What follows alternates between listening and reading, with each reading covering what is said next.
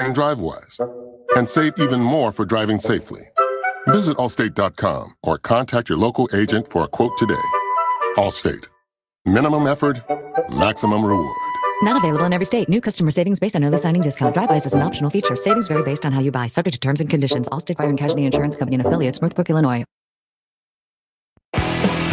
It's time for the Twin Sault's only local, regional, and national sports show. It's time for The Game on ESPN 1400. For the next 2 hours, we'll get an in-depth look at local sports in the Eastern Upper Peninsula and Algoma region, and hear from the coaches and players involved in the game. We'll also analyze the college and pro sports scene across the region and dive into the biggest national stories. Now, let's get to the game and join your host, Scott Nason.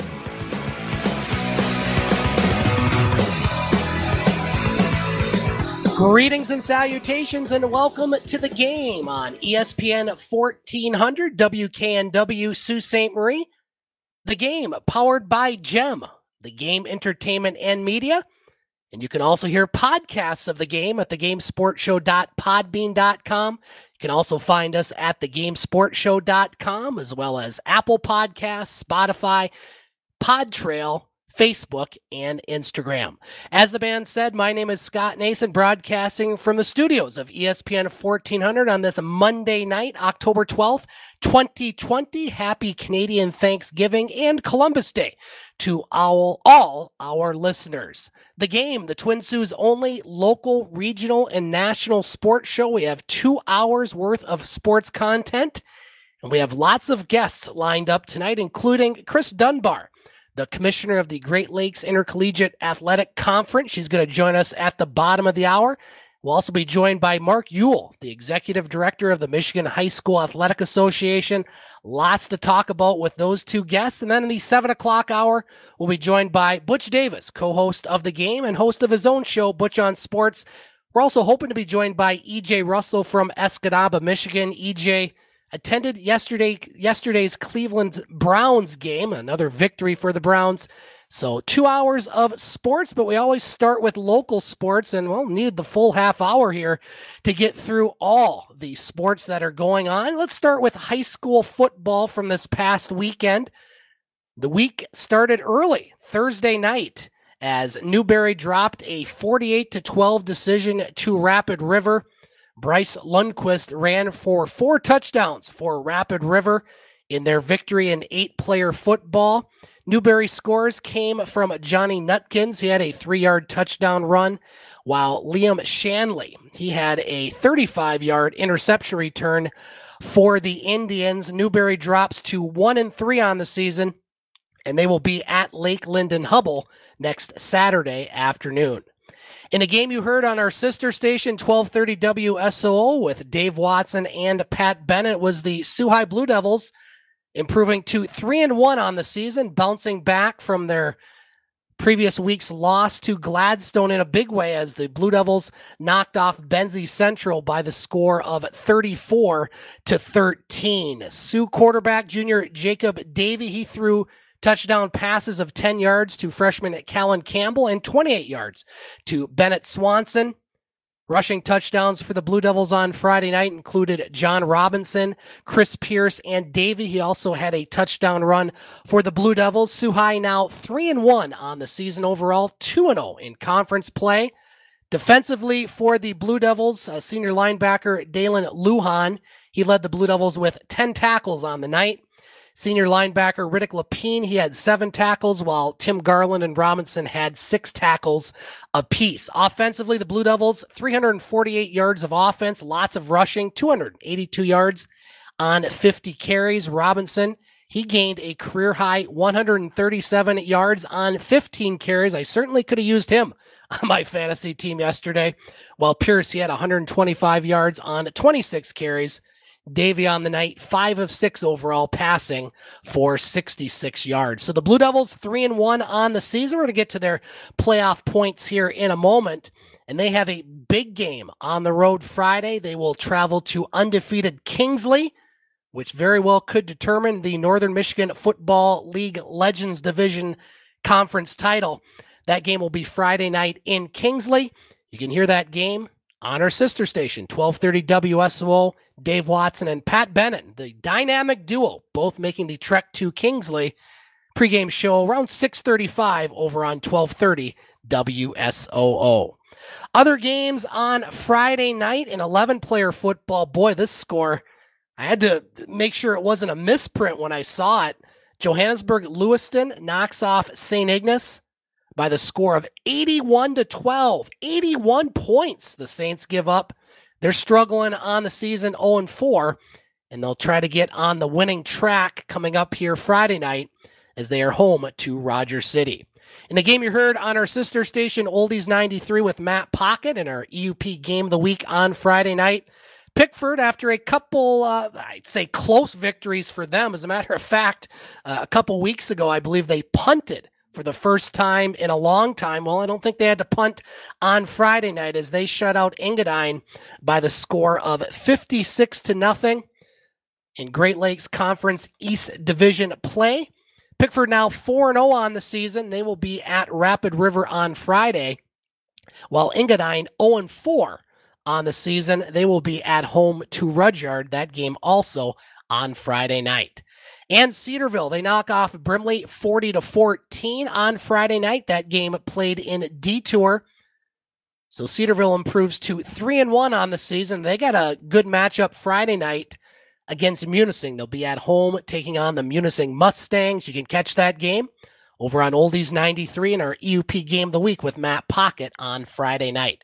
Brimley now 1-3 on the season. They will host Superior Central on Friday.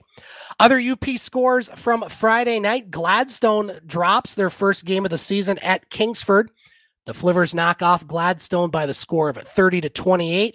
Bark River Harris, they shut out Manistee on the road at 28-0. Westwood 55, Lawrence 15. Marquette knocks off Menominee again. That's the second time they've knocked off the Maroons on Friday night by the score of 44-26. And Gwyn gets a 2-point win on the road at Norway by the score of 14-12. Plenty of games canceled due to COVID-19, which is still here, and especially in the Western UP. Escanaba at Ludington, Iron Mountain at Hancock, Houghton at Calumet, West Iron County at Ishpeming, and Forest Park at North Dickinson, all canceled on Friday night. In Northern Michigan Football League action on Friday, we mentioned Kingsley, who will take on Sioux High Friday night. They knocked off Grayling 40-21. Traverse City St. Francis, they shut out Windlass Sheboygan on the road by the score of 49-0. Harbor Springs, they knock off Frankfurt in a big way, 57-22. Charlevoix over Kalkaska, 40-0, and Glen Lake over Mansalona by the score of 35-8. One game on Saturday involving EUP school, or a school, I should say, Rudyard. They even their record at 2-2 on the season as they knock off Superior Central in Eben Junction by the score of 58-22. So Rudyard 2-2 on the season will be at Engadine on Friday. Other Upper Peninsula scores from Saturday. Munising, who will take on Cedarville Friday. They knock off Stevenson on the road by the score of 28-14.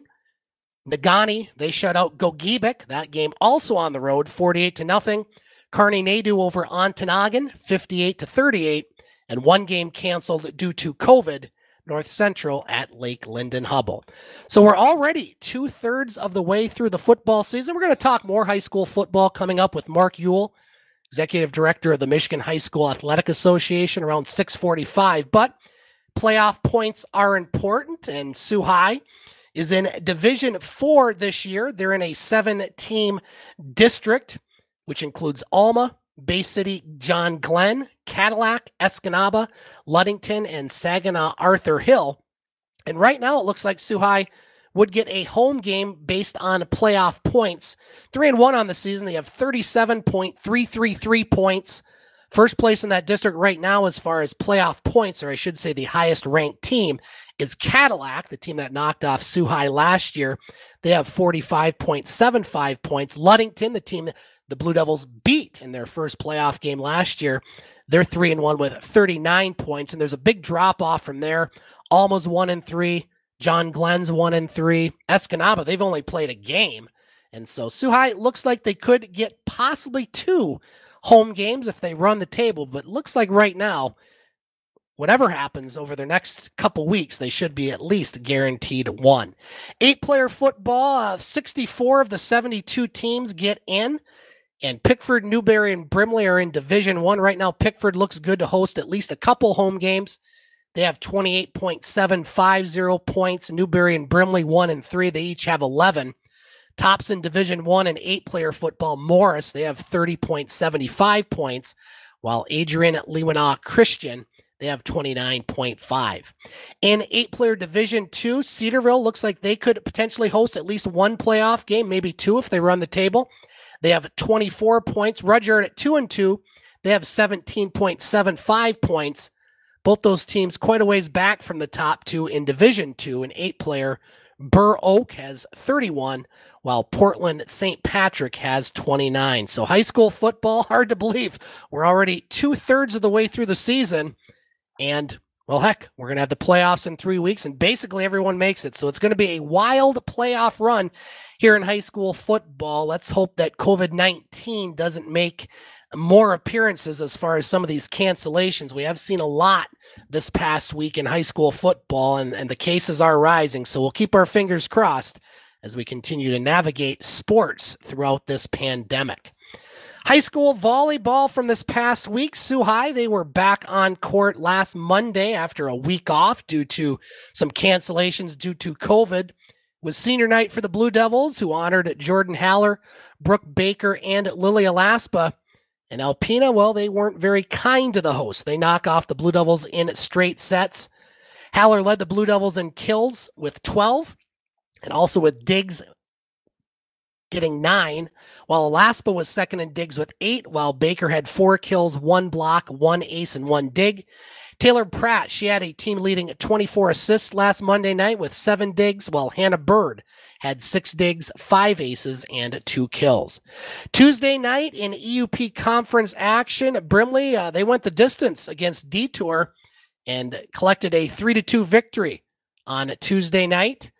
Second time that Brimley has knocked off a Detour this season. Elena Vandermeer, she had 12 kills, and Paige Johnson had 9 kills and 4 digs for the Bays. Lindsay Hill, she distributed 26 assists to go with 11 digs, 4 kills, while Reese Jones, she had 9 aces, 6 kills, and 4 blocks for Brimley. Rudyard, they continue to play very well, remain unbeaten in EUP conference play, as they knock off Cedarville in straight sets in Cedarville. Sarah Beelan, she led the Bulldogs with 9 kills. She also had 13 digs and 3 aces, while Lane Greenfell, she added 7 kills, 9 digs, and a team best 3 blocks. Alicia Cosley, she had 9 kills for Cedarville, along with 2 digs and 2 blocks, while Taylor Williams, she dished out 10 assists for the Trojans on Tuesday night. Thursday night, last week, Sioux High won a pair of games in a tri-meet against Sheboygan and Onaway. That game played in Sault Ste. Marie. The Blue Devils won 2-0 over Sheboygan and also won 2-0 over Onaway. Jordan Haller, impressive again, putting a combined 2-match total of 20 kills together, along with 13 digs and 3 aces for the Blue Devils. Hannah Bird, she led the Blue Devils in assists with 44 on the night, while adding 3 aces, 7 digs, and 2 kills. Jayla Jorgensen, she paced the team in digs with 20. She also had an ace, while Faith White had 9 kills, 8 digs, and an ace for Sioux High. So Sioux High and Rudyard seem to be the two dominant teams in the EUP, which is really no surprise. Both teams do very well. And boy, Rudyard, they're playing as well as they've played in a long time. Other matches on Thursday in EUP conference action was homecoming at the Purple Palace in Pickford, and well, Pickford celebrated by knocking off Cedarville 3-0. Anna Van Blen Carrium hit 12 kills and 7 digs for the Panthers, while Jocelyn Portis, she had 3 kills, 3 blocks. Lizzie Story for the Panthers, 27 assists, 16 digs, and 1 block on the night. Lizzie Story, she led the Panthers with 28 serves, including 5 aces. And finally, in high school volleyball from Thursday, it was Detour shutting out Engadine by a 3-0 count. Lily Plowman, she tagged 7 kills and 2 blocks.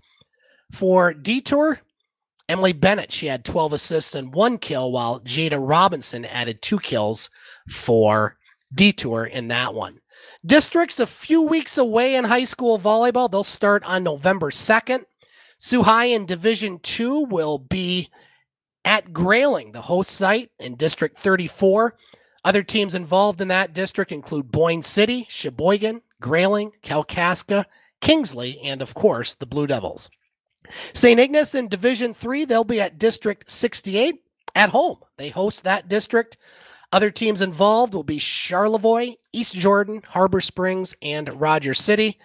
And in Division 4, a couple different sites involving EUP teams. Brimley will host a district in District 101. Other schools involved in that district include Ojibwe Charter out of Brimley, Engadine, Maplewood Baptist, Newberry, and Rudyard. While Detour, they're going to host District 102. Other teams involved in that district include Beaver Island, Cedarville, Mackinac Island, Mackinac City, Pelston, and Pickford. High school soccer this past week, Sioux High got a victory on the road Wednesday in boys soccer as they shut out Nagani by a 2-0 count. Blue Devils had goals by Billy Atkinson as well as Colby Swanson. And defensively, it was Cole Hawker, Ryan Wood, and Joseph Cole leading the Sioux High Blue Devils with 4 takeaways each. Blue Devils would go to Marquette on Friday, and boy, Marquette has a solid squad, and they knocked off the Blue Devils by an 8-1 count. Sioux High got their only goal by Gavin Akins.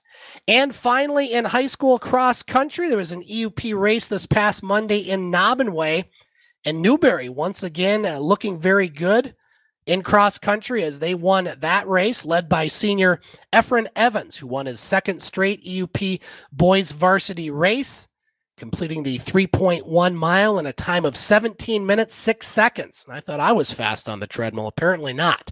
Newberry boys finished first among 8 conference schools with 51 points, while Rudyard was second with 54 and Brimley third with 70. Brimley's Cameron Hornstra was second in the boys varsity race, while Hayden Mills of Rudyard took third. And in the girls, it was Wisteria Brady winning her second straight varsity EUP conference race with a time of 21:35. Kaylin Clark of Newberry was second, and Mariana Zaragoza of St. Ignace was third. St. Ignace, they had no trouble winning the team portion of the competition as they had 41 points, while Newberry was second with 62.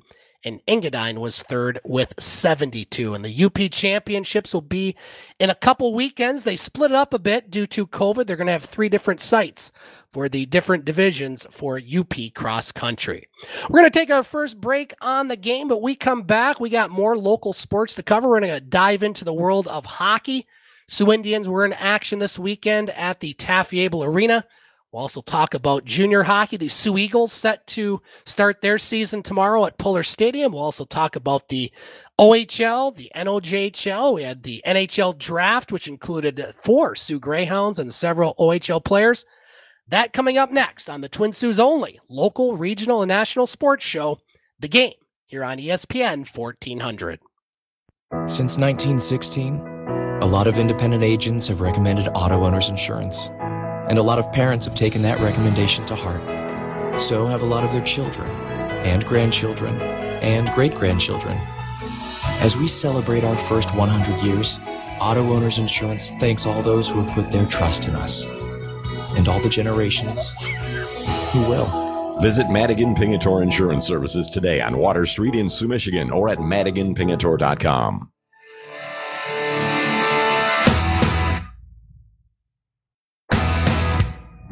Paul Thompson here with Gaylor Thompson Sales and Service just off I-75 in Rudyard, inviting you to stop in and see the largest selection of equipment in the eastern Upper Peninsula. To complement our full line of Mahindra tractors, we have trailers including goosenecks, dumps, cargoes, car haulers, and utility trailers. We also have a full line of lawn and garden equipment with Cub Cadet and Exmark. Over 50 mowers to choose from, a full line of parts, and we service what we sell. Looking for an outdoor wood or pellet furnace or parts? We stock water pumps, exchangers, PEX supplies, and more. Also, check out our full line of Boss and Fisher snow and ice equipment. Here at Gaylor Thompson and Rudyard, we are open Monday through Friday, 8 to 5, and Saturdays, 9 to noon for your convenience. Just off I-75 in Rudyard, 30 minutes from the bridge. If you need it, we have it. Give us a call at 906-478-3026. Hope to see you here.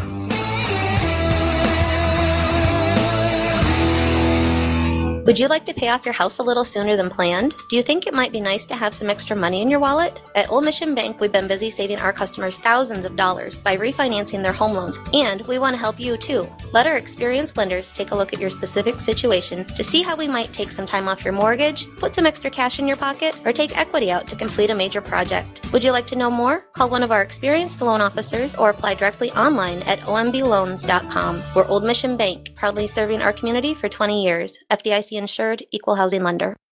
You can catch podcasts of the game at thegamesportshow.com. Now let's get back to it with Scott Nason here on ESPN 1400. 6:20 on the game, ESPN 1400. Scott Nason with you. Coming up here in about 10 minutes, we'll be joined by Chris Dunbar, Commissioner of the Great Lakes Intercollegiate Athletic Conference, who will give us an update on that conference and what they're doing as far as a potential return to sports, which includes several Lake Superior State University teams. And then around 6:45, we'll be joined by Mark Ewell, Executive Director of the Michigan High School Athletic Association, who will give us an update on the state of high school sports as they navigate through COVID-19. Coming up at 7 o'clock, we'll be talking to Butch Davis from Butch on Sports, who will give us an update on the Detroit Red Wings. Wow. Signing, 8 free agents over the weekend, also the NHL draft. Butch will talk about that and the world of Detroit sports in our roundtable coming up here momentarily. But we have lots of other local sports to cover. Let's dive into the world of hockey here. The Sioux Indians were at home this weekend. We had several members of that organization on last week's edition of the game, which you can find at thegamesportshow.podbean.com. And Dan Lasley gave us an update from this weekend. The Indians fall twice to the Oakland Junior Grizzlies by the score of 7-1 and 5-1. And they will be on the road next weekend in Detroit, taking part in a showcase tournament. They'll take on Bell Tire, Team Illinois, and Alaska. They'll also have another game. So, hey, you know what? Losses are one thing, but just getting on the ice and playing is another, especially during this pandemic. Sioux Eagles will begin play at Polar Stadium tomorrow night, 7 o'clock face-off. They'll take on the U.S. National Development Under-17 team. We talked to their general manager, Bruno Braganolo, last week on the game as the Sioux Eagles trying to get some games together. They do have a lot of exhibition games over the next couple months, and the Eagles will be back on the radio. Not sure as far as tomorrow night and Wednesday, but after those games, we're going to get the Eagles back right here on your home for Sioux Eagles hockey, ESPN 1400. I'll be doing the play-by-play broadcast. Unfortunately, my partner and color commentator Larry Pozzabon, due to the border closure, won't be joining us for those, at least at this point. We're hopeful that he will at some point, but right now, till that border opens up, including our good friend Dave McKeag, host of the Game Sports Show in Sioux, Ontario, who normally joins us on this show. We're not able to get Dave or Larry over, but let's just keep our fingers crossed that we get through this pandemic. Right now, things aren't looking real good as far as COVID-19 and cases. We saw a positive case at Sioux Area High School on Sunday. Superintendent Tim Hall sent out a press release, an email to parents. Sioux High is not closed due to COVID-19 per health department regulations, or I should say recommendations would be a better term. But COVID-19 is here, so please, everyone, continue to take this seriously. Wear your mask and do your best to social distance, because we want to get everything opened up. And the only way that's going to happen, in my opinion, is by, just being careful.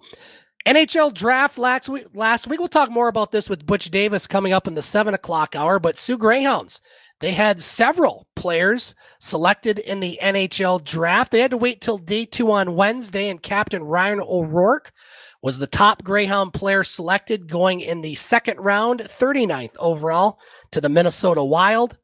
In the 4th round, New Jersey Devils selected Greyhound center Jaromir Plitnik with the 99th pick, while St. Louis, they picked Tanner Dixon in the 4th round at 119. And the Calgary Flames drafted center Rory Cairns in the 6th round with the 174th pick. One other note, wasn't a draft, but it was a trade. Matt Murray, former Sioux Greyhounds goaltender, he was dealt to Ottawa as the 2-time Stanley Cup champion Pittsburgh Penguins sent him to Ottawa in exchange for a prospect and a pick. And so it looks like Matt Murray will be the starting goaltender for the Ottawa Senators next year. Hey, he's got a couple Stanley Cups to his credit, so I wouldn't bet against him to do great things in Ottawa. They certainly could use the help for the Senators. 31 OHL players were selected in the 2020 NHL draft, and several in the first round. 14% of all players drafted represented the OHL, including the number 2 pick, Quentin Byfield of the Sudbury Wolves. He goes to the Los Angeles Kings. I'll tell you what, this guy is going to be a superstar. I know a lot of talk about Lafreniere, as they should. He's a very good player, but boy, I'll tell you what, I want Byfield on my team. I was hoping he dropped 4th for the Detroit Red Wings, but LA snatched him up, and they should. He is going to be a dynamite player. That kid is big, and he is fast. Jamie Drysdale of Erie, he goes 6th to Anaheim. Jack Quinn of Ottawa, he goes 8th to Buffalo, while Marco Rossi, also of the Ottawa 67s, he goes to the Minnesota Wild at 9.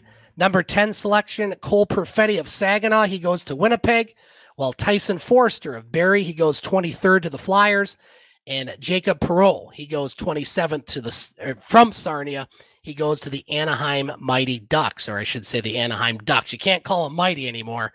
You just have to call them the Ducks. But the Hounds had the most players drafted by the OHL or from the OHL. They get 4 drafted there. A French River Rapids player was also drafted, just 1 season removed from playing in the Northern Ontario Junior Hockey League. Felipe Daoust was selected in the 6th round, 158th overall by the Ottawa Senators, that on Wednesday.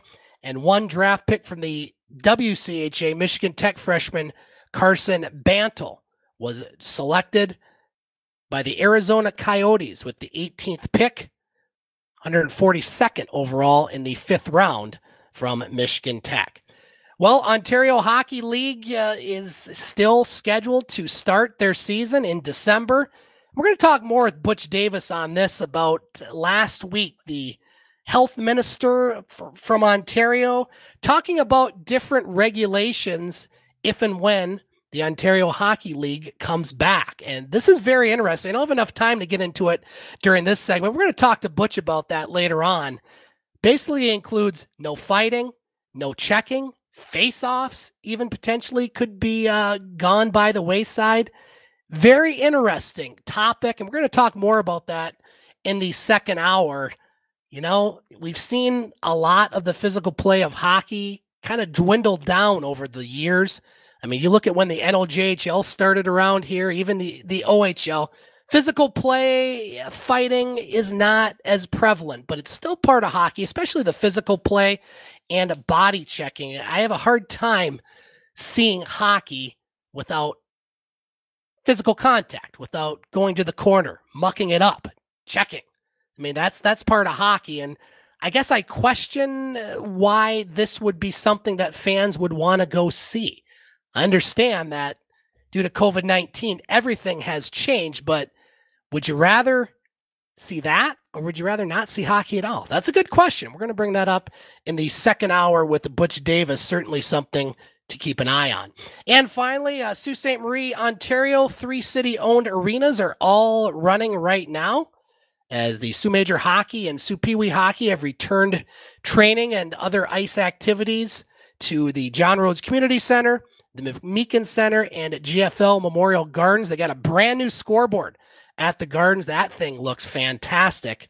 And so hockey is starting. I know local hockey, we've had some hockey tournaments here over this past weekend. I believe there's another one this weekend, and several leagues are starting. So it's good to see that sports is continuing, and let's hope that stays the case. We're going to take a break here on the game. We come back, we're going to talk about GLIAC, the Great Lakes Intercollegiate Athletic Conference, with their commissioner, Chris Dunbar, as the GLIAC is not playing sports as of now. We're going to find out if and when that might happen in the near future. That's all coming up on the Twin Sault's only local, regional, and national sports show, The Game, on ESPN 1400. Who hasn't felt protective lately of our families, our communities, our resources? In times like these, we all fight to make sure our people are safe. But at the American Cancer Society, our people, our community, our family is made up of millions of cancer patients and their families. So keeping them safe takes everyone's help. During COVID-19, help us keep vital resources available to cancer patients. Please donate to the American Cancer Society at cancer.org. Adopt US Kids presents Multiple Choice Parenting. Your daughter just had her first breakup. Do you A, put yourself in her shoes? How could he do this to you? And for Sheila, she has split ends. B, console her? Oh, sweetie, this is going to happen a lot. 4, maybe 5 more times before you get married. C, take charge. Got to get this all straightened out. Give a little talking to, man to man, mano a mano. Hey, Steve. Is now a good time? No? Okay, no problem. Bye. Or D, help her find a new boyfriend. I know a great place to meet boys. The internet. Nice, single boys. Never mind. How about some ice cream? As a parent, there are no perfect answers. But you don't have to be perfect to be a perfect parent. Thousands of teens in foster care will love you just the same.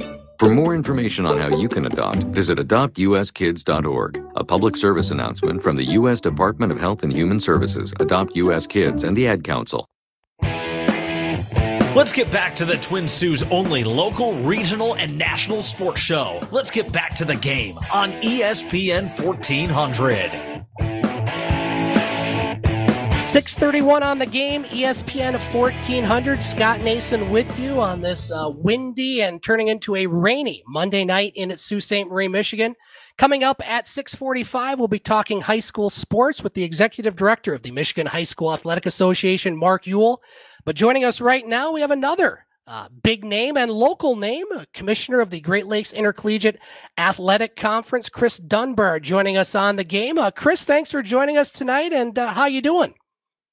Doing just fine. Thanks a lot for having me on your show, Scott. Well, appreciate you coming on, Chris. I heard you a couple weeks ago on Coach's Corner with Dave Watson, and so I thought, well, we got our show back on the radio, so we want to get our listeners up to date what's going on with the Great Lakes Intercollegiate Athletic Conference. But what I like to do during the interviews, Chris, and the first question is just how are you and your family doing during this pandemic? Of course, you're no stranger to anybody listening to the show. We've known each other basically our whole lives. Our families are friends. And just basically, how are you, your husband, and your kids doing? Well, thanks. Everybody's doing just fine.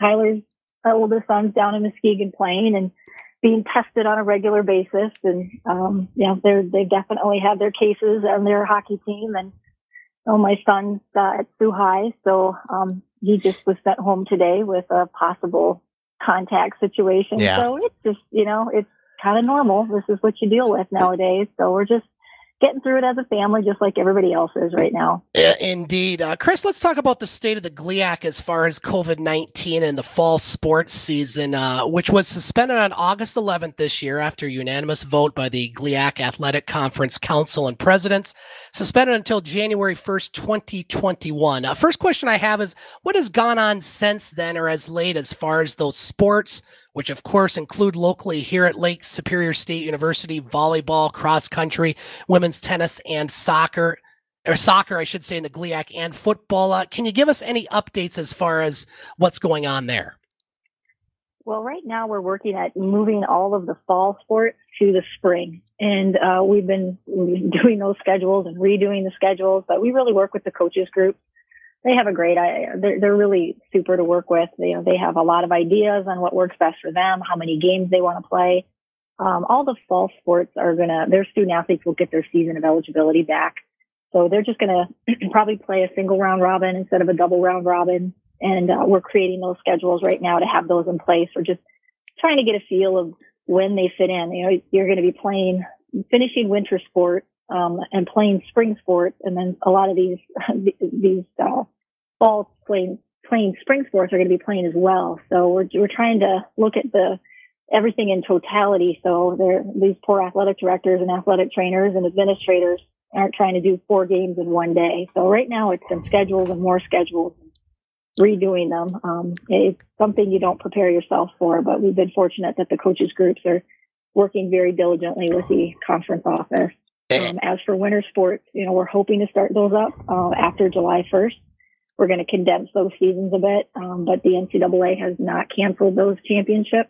So we're probably going to reduce our schedule a little bit and then still line up our conference championship with the NCAA tournament. Yeah, the NCAA canceled Division II fall championships. And my next question, Chris, is being that there's 23 different conferences in Division II, does the GLIAC or yourself have any collaboration with the other conferences, or is the GLIAC taking their own steps forward and measures due to what's going on in this area? Well, all 23 Division II conference or Division II commissioners, we work really closely together. So we will let all of each other know what's happening before we actually make the announcement ourselves. So we have meetings weekly, sometimes twice a week. So that a collaborative effort has really been helpful for me, especially as a fairly new commissioner. I'll work more closely with the two conferences that are in our region, which is the GMAC and the GLVC. And those two commissioners myself talk quite frequently, but all 23 have really worked together just to keep moving Division II forward as a whole. Chris Dunbar joining us on the game, commissioner of the Great Lakes Intercollegiate Athletic Conference. And Chris, what sort of measures or health and safety guidelines are yourself and the GLIAC taking into consideration for a possible return to play? Being that the GLIAC is not just in Michigan, you have teams in Ohio, you have teams in Wisconsin, and each state has different rules and guidelines. Really, every state is different. Does that make it more difficult to come up with kind of a unified or one-size-fits-all plan upon return to sports? Well, the NCAA has really taken the lead on the safety of bringing sports back. And, they put a lot of things into place for fall. And that's honestly when you saw a lot of Division II conferences drop out because a lot of our schools didn't have access to the test, didn't have the funding for the test at that point. So, we weren't every, Division II conference just couldn't really play fall sports. There's a couple of them that did go cross-country championship, but for the most part, all of us just suspended fall. But looking at the winter sports now, the NCAA has a Sports Science Institute, and they have a task force, and they have been coming out with a lot of recommendations. The recommendations in the fall became requirements. The recommendations so far for winter sports have just stayed recommendations.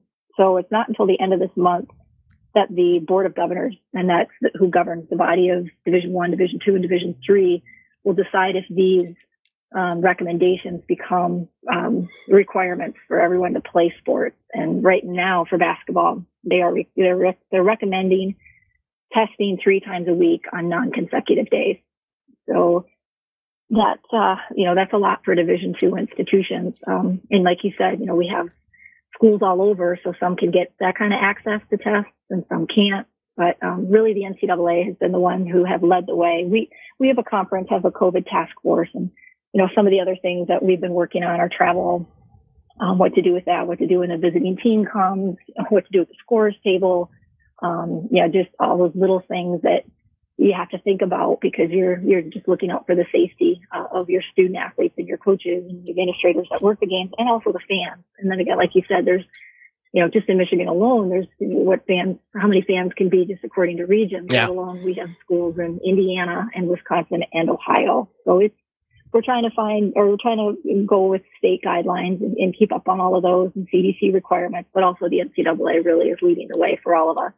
Chris Dunbar joining us on the game, commissioner of the GLIAC. And Chris, you mentioned earlier talking about the winter sports season not starting before January 1st. Looking at a schedule, have you gotten that far yet? Are you looking at maybe conference games only? Are you looking at, more regional games where like the, Ferris and Michigan Tech and Northern and Lake State plays each other more? Or have you even gotten that far?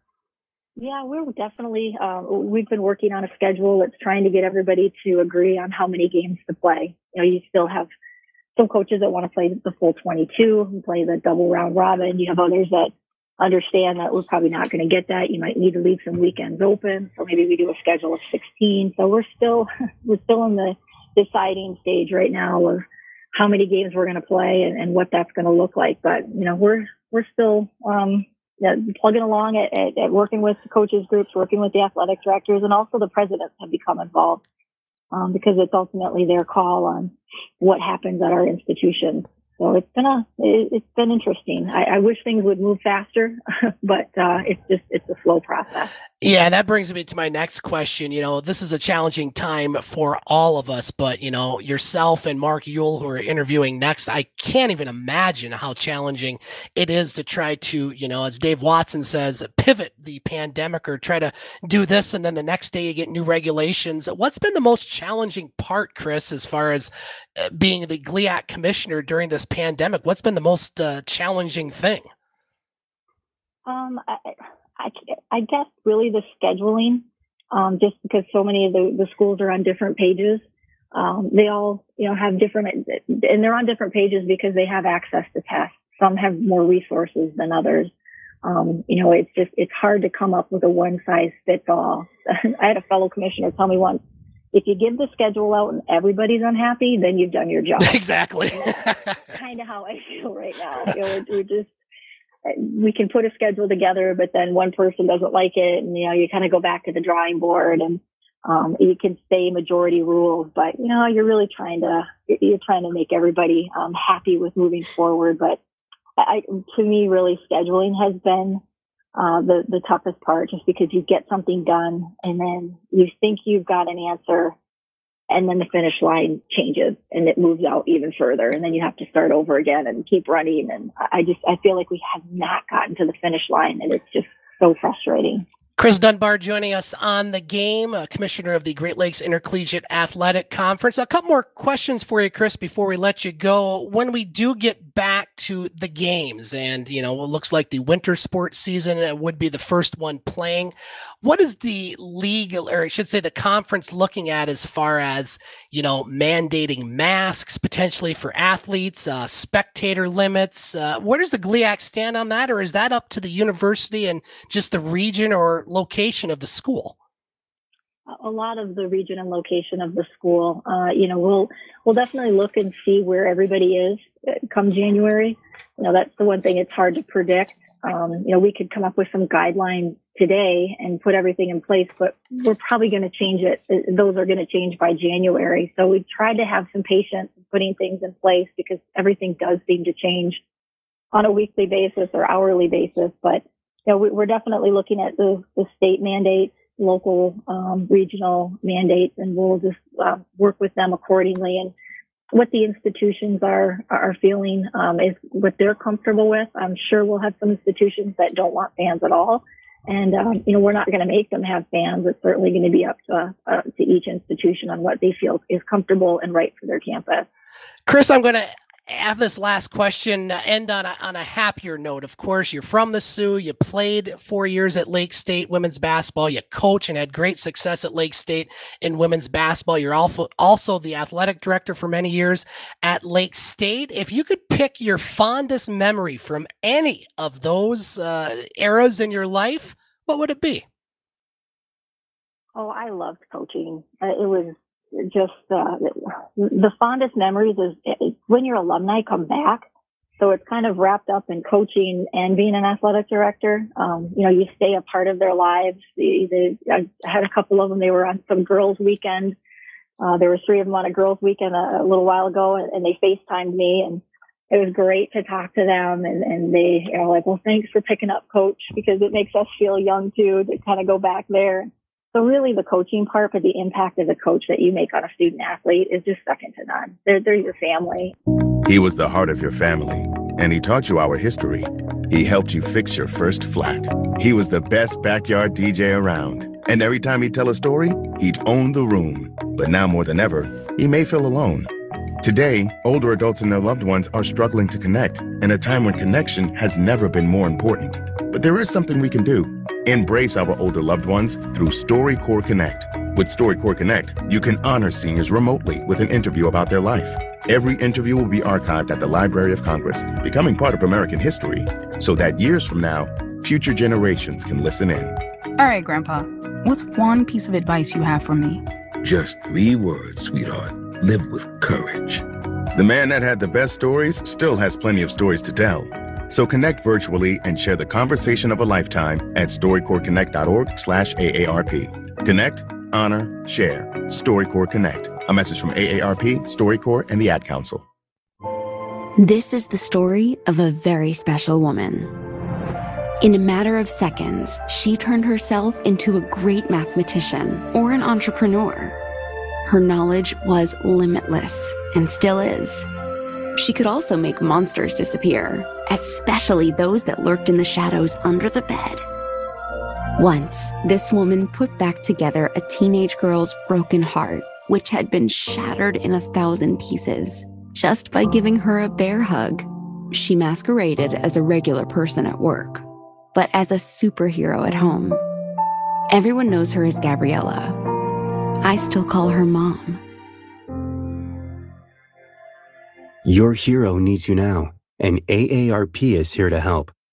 Find the care guides you need to help, complete with tips and resources at aarp.org/caregiving. A public service announcement brought to you by AARP and the Ad Council. You can catch podcasts of the game at thegamesportshow.com. Now let's get back to it with Scott Nason here on ESPN 1400. 6:45 on the game, ESPN 1400. Scott Nason with you. I want to apologize to our last guest, Chris Dunbar. She actually accidentally got disconnected there just as she was giving her last answer, but we appreciate her coming on and certainly look forward to getting her on again throughout the season for GLIAC Sports. Joining us right now, the executive director of the Michigan High School Athletic Association, which is a private not-for-profit corporation of voluntary membership by more than 1,500 public and private sector high school and junior high middle schools across the state, which exists to develop common rules for athletic eligibility and competition. Mark Ewell joining us here on the game. Mark, really appreciate you coming on. How you doing today? I'm well, Scott. Good to be with you. Mark, I did not do that from top of my head. I actually had to write that down. But Mark, one of the things we like to do here on the game is just talk to our guests and see how they're doing throughout this pandemic before we get to the high school sports and all the different things. Mark, you have ties here in the Eastern Upper Peninsula. I know you got some kids in high school and other areas that play sports. How are you and your family doing? You know, we're hanging in there, I guess. And so first of all, my wife is a Sault Ste. Marie native, so Marcy Bell was her before marriage. So need to give a quick shout out to my in-laws, Arlen and Levada Bell, who I know are listening on the extended Bell family up there. But Scott, it's been interesting because I've got 3 current athletes myself. I've got our oldest is actually a college swimmer. Oh, wow. He's at Hope College, and so it's been interesting to see how I know you just had Chris Dunbar on with the GLIAC, but it's been interesting to see how the MIAA has been navigating fall sports. And then our middle son is a pretty good 3-sport athlete, currently a football player at DeWitt High School. And then our 8th grader is our daughter, and she's currently playing middle school volleyball. So it's been interesting juggling all the responsibilities with the day job and navigating the pandemic and how do we get kids back to play and to do it safely. But yet, you know, a lot of people think that we administrators are sometimes detached and really don't have our finger on the pulse. And, you know, I head home and my wife, Marcy, is still a high school basketball coach here in DeWitt. So I get the perspective at home of 2 current high school and middle school athletes as well as a high school coach. So like all families, I hope we're doing as well as can be expected, but would really give anything to return just any hints of normalcy here. So yeah, I would echo that, Mark, indeed, and hello to the Bell family listening in. Mark, let's talk about the state of high school sports as they stand right now, and by right now I mean October 12th, 2020 at 6:50, because things change on a daily, weekly, and sometimes hourly basis. Let's start with fall sports and high school football. This has received a lot of your attention around the state, even nationally, and hard to believe we're already 2/3 of the way through the regular season. We have seen cancellations, especially in the western end of the UP, among other places. You know, you said there would be challenges for this season. I think anybody that knew high school sports and football were coming on, there would be challenges. How are you satisfied with how things have gone so far? Actually, I'm incredibly pleased with how the fall has really gotten to this point. You are correct. You need to really take stock on almost a daily basis because things can change very quickly. But we always believed that, kids were going to find sports, and given the fact that they far and away would be safest in our programs, with the accountability that schools have, with the protocols and safety measures we had in place. And, we all got a little bit derailed with Executive Order 160, which really did not allow football to continue in the padded practices back on August the 14th. But all things considered, yeah, we've had some COVID shutdowns, and certainly up in Copper Country to where their schools have been closed for the last 2 weeks. But what you can't forget when it comes to football is we've had 95% plus of our football schools play the first 4 weeks of the regular season. So, yeah, you can certainly, the media in general loves to find where the positive cases are and the game canceled. But again, if we're going to be able to continue to educate kids and to educate kids through sports, and we're going to do this here as we continue to navigate COVID, having positive cases and having teams have to shut down for a week or two at different times, that's just part of the new reality that we have to deal with. If we were going to wait, Scott, until cases were down to zero and there were the virus had basically disappeared, we would still be shut down, I would think, until next summer at the absolute earliest. So this is just something that we have to navigate. When you have positive cases, here's how we handle those. But in those school communities where things are looking good, we have to keep moving forward. Certainly reducing as much COVID risk as possible, but yet not forgetting about the mental health benefits of our kids right now being active. Mark Ewell joining us on the game, Executive Director of the MHSAA. Mark, let's talk football playoffs. The good news for this pandemic is almost all the teams make it. Everyone in 11-player football will make it in here in a few weeks, where the majority of teams in 8-player football will make it. You can get more information on the MHSAA website. A couple questions here, Mark. One, are there a certain amount of games that need to be played in order to be playoff eligible? For example, Escanaba, a team to our west that's in Sue High's district, has only played one game due to COVID. And secondly, has the MHSAA determined a final site for 11-player and 8-player football at this time? Three really good questions there. So let's start first. You have to play 4 games to be in the tournament. However, and there is a big caveat to this, that we did put in a waiver procedure for this fall. So let's say a school like Escanaba, they can only play 3 games. They would be able to ask our office for a waiver of the 4-game minimum. And if they've had a bona fide team and just circumstances outside of their control prevented them from playing those 4 games on the field, they would still get to be a part of the tournament, just because, again, they had a team, were ready to play, and circumstances beyond their control impacted that. We are close to announcing a location for our 11-player finals. Without giving away the location, it does appear that the indoor stadium in Detroit, Michigan is a very likely return location for us, and hopefully in the next few days we'll be able to announce that. I'll stop being coy. We're close to having an agreement with Ford Field for our 11-player final. And then the one that is going to be a little bit challenging, and we need a little more time, is the location of our 8-player finals. Northern Michigan University, like many other Michigan colleges, moved up their academic year to really shut everything down by Thanksgiving. So for them to open up the dome for us, that is not going to be an option for 8-player. Part of it is we may look, Scott, at what teams could potentially advance. We now have so many turf field options all over the state, whether that's Petoskey, Gaylord, Midland, and it may be a case of we would wait until the semifinals, see what some of the possible pairings would be, and then announce those 8-player final sites, just to be the most equitable in terms of the schools that could be involved. So should have definite news on the 11-player finals 8-player, a little more fluid, but we're getting close to some announcements on both fronts. Look forward to the updates, Mark, and we'll certainly update our listeners here on the game. Mark, other fall sports, we talked about local sports earlier. You have cross country going on, boys soccer and volleyball here in the Upper Peninsula. You had to make some changes as far as finals, athletes wearing masks while participating. How are those sports going, and are there any other recent changes that have happened? So we've had to tweak the size of the finals field in both tennis and golf, and those UP championships in golf, at least, those don't happen until the spring. But downstate, those finals are this coming weekend. So golf and tennis regionals successfully got in. Again, just a few little tweaks.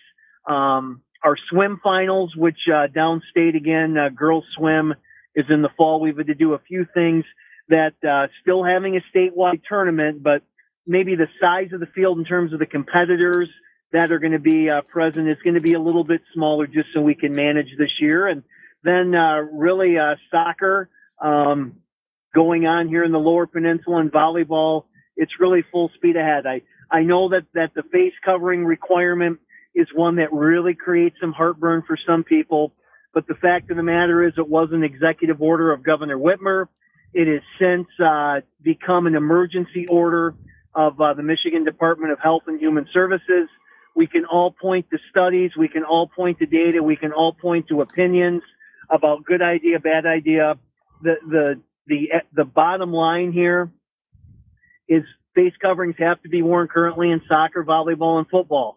And the alternative right now to that is us not playing. And I know that it is a hindrance. It certainly is a bother, but, talking to my own senior son who's a football player, right now he would be willing to play almost in a bathing suit if that meant that his senior, I'm using the old League of Their Own line. Yeah. But, the bottom line is for everything our kids have been through the last 7 months, push comes to shove, they just want to play. And I think sometimes our teenagers do a better good job of kind of coming to grips with that than maybe sometimes moms and dads do. So we're hanging in there. It is what it is. And we're hoping to have some more guidance from Health and Human Services regarding winter sports and what the face covering requirement could look like. Certainly a sport like basketball, lots of questions. That was going to be my next question, Mark, as far as winter sports, which is scheduled to have their practices begin in about a month. Are all things a go as far as, the basketballs, the wrestlings, the hockeys of the world coming up here? We're currently, everything is a go on time. I would not be honest if I didn't say that there were still some real challenges ahead with wrestling. Awfully tough to social distance during a wrestling meet. Yeah. But, and then you got to see how the face covering is going to play into that. Certainly with basketball, the troublesome thing right now, Scott, is that you look at the COVID numbers over the last 3 weeks, and we're really seeing some increases. Yep. So the push to go in the opposite direction about face covering, I don't see those numbers trending that way. And again, we need to be prepared to figure things out and to work through a winter season where face coverings could be required. But hopefully here we'll continue to have good conversations, and hopefully our state health leaders can listen to some input as we just keep moving forward. Mark, we got 2 minutes left. I wanted to finish on officials. I do officiating up here for baseball and softball, and I'm not a young guy, but I'm one of the young guys that is still around. And the MHSAA, they make it, I think, very easy for those that want to get involved, because I know a lot of sports are looking for officials. There's shortages up here, and there's probably shortages across the state. What does someone need to do, if you can give an answer in about a minute, as far as if they want to officiate, what steps need to be done? So we're always looking for new officials. So we've gotten a little bit of a challenge with COVID because we've had some officials not return given their age, right, and underlying health conditions and all those things. What's interesting is you go back almost 50 years of history, our numbers have gone up whenever there have been tough economic times. Right. So I do believe that we're going to have an influx here of new people just because of what the virus has done to some families and economic situations. So there's going to be opportunities. We always need more officials. Go to MHSAA.com. That's our website. Click on officials, and we can really get you registered, and we can begin the training process in a really short order. So MHSAA.com, click on officials. We're telling you there's not a better spot to be if you want to stay connected, you want to stay young, and continue to be active. Become a high school sports official today. Yeah, I love it. I enjoyed and looking forward to the spring. Mark Ewell joining us on the game, Executive Director of the Michigan High School Athletic Association. Mark, really appreciate you coming on. I would love to get you on here in a couple months for another update. It's a tough job, but you're doing a great job. Thanks for coming on, and look forward to talking to you again here in the near future, sir. Sounds great. Thanks, Scott. All right, that's going to do it for hour one of the game, but don't go anywhere. We got hour two with Butch Davis from Butch on Sports coming up on the Twin Sault's only local, regional, and national sports show, The Game, here on ESPN 1400. Since 1916, a lot of independent agents have recommended auto owners insurance, and a lot of parents have taken that recommendation to heart. So have a lot of their children, and grandchildren, and great-grandchildren. As we celebrate our first 100 years, Auto Owners Insurance thanks all those who have put their trust in us, and all the generations who will. Visit Madigan Pingator Insurance Services today on Water Street in Sioux, Michigan, or at madiganpingator.com.